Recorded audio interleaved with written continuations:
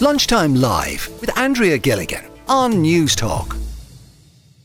1800 453 106, that's the number if you want to join us. I don't know about you, but it is just so much harder to get up in the morning between the dark early mornings and then the short afternoon and evening. But the lack of daylight can actually have an effect on our mood. About 7% of Irish people suffer with seasonal affective disorder, which is also known as SAD. So I want to talk about this today, how it impacts people and how do you tackle it?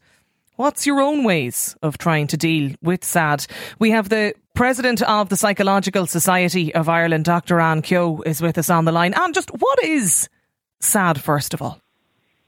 Hi, Andrea. So SAD is seasonal affective disorder.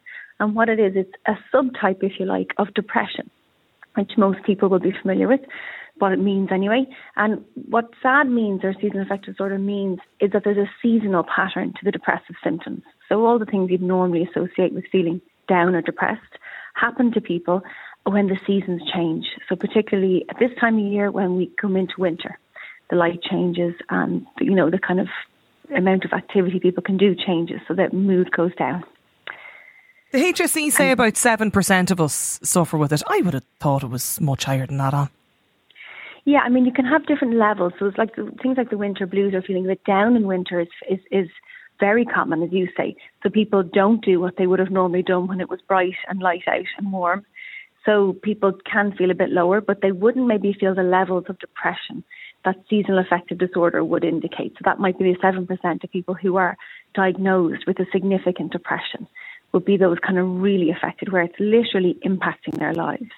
Maybe they're feeling really hopeless. Maybe they're not able to keep going. The sleep's a problem, concentration's a problem, appetite's a problem, no energy. So they're kind of one group, if you like, among the bigger population.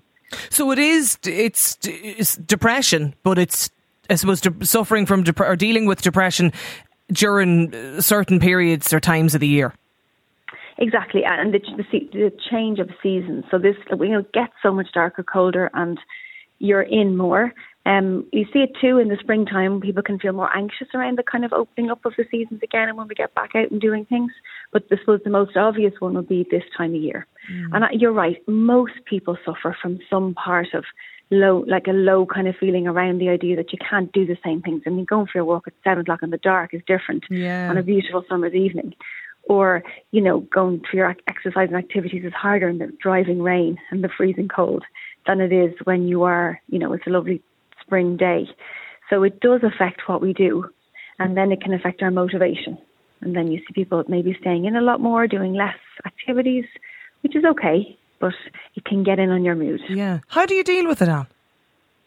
There are lots of different ways. I suppose the great part of this is having a conversation about it. So actually talking about it around the time of year that it can hit people, it kind of raises awareness and gets people thinking, hey, do I need to prepare for a dip in my mood?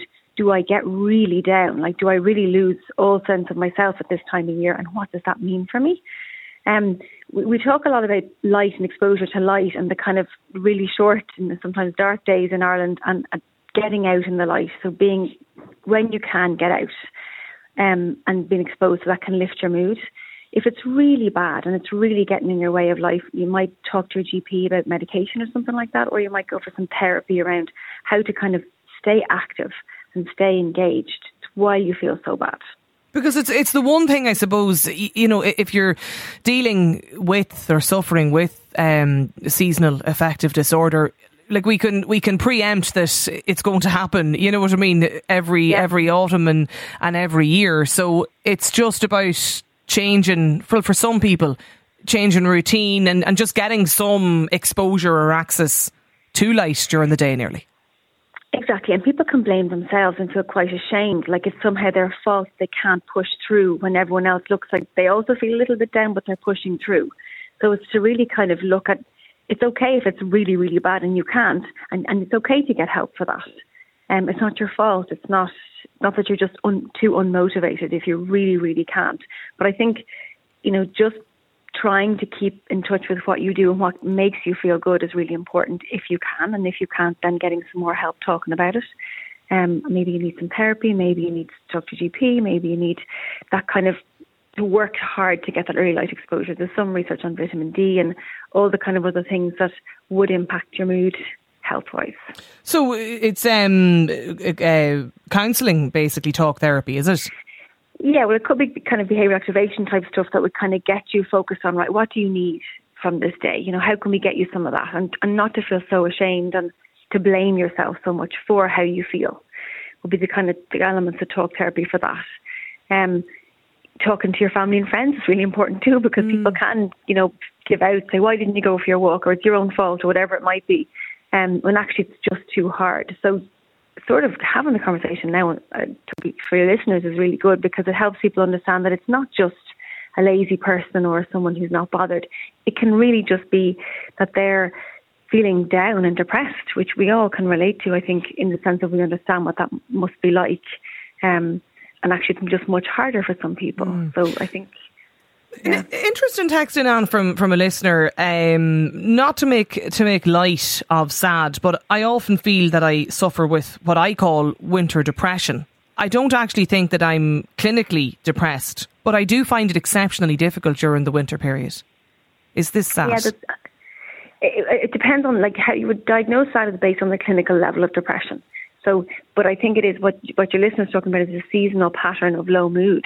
And that's really worth acknowledging and preparing for and indicating that, like, actually you might make some adjustments to your life to make your life easier when you know that's going to happen every year.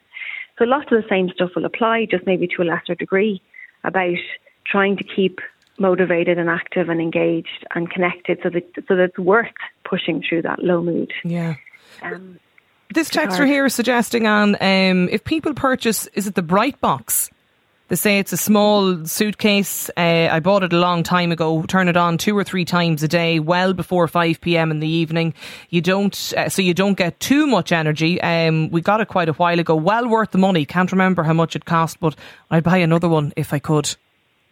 Well, there are different options. What the Bright Box is trying to do is simulate natural light, so you don't have to invest. If you like, you can just get out as early in the day as you can and expose yourself to daylight, or sit in your window where you can get natural daylight. If you can't, then something like that can be useful. But there's a lot of research talking about the impact of light on the body early in the day to start your circadian rhythm, if you like, or it kind of regulates the body's sleep cycle. So there is some research behind that as being useful for people who have seasonal doubt, low mood or depression. Some people buy a light. That's great for them if it works. Whatever works for each person is fantastic. Yeah, absolutely. Listen, worth highlighting, absolutely, Anne. Particularly seeing as the time of year that we're in at the moment, and the darker mornings and certainly much shorter afternoons and evenings as well. Dr Anne Kehoe, President of the Psychological Society of Ireland. Anne, thanks for joining us in the programme. Lunchtime Live with Andrea Gilligan. Weekdays at midday on News Talk.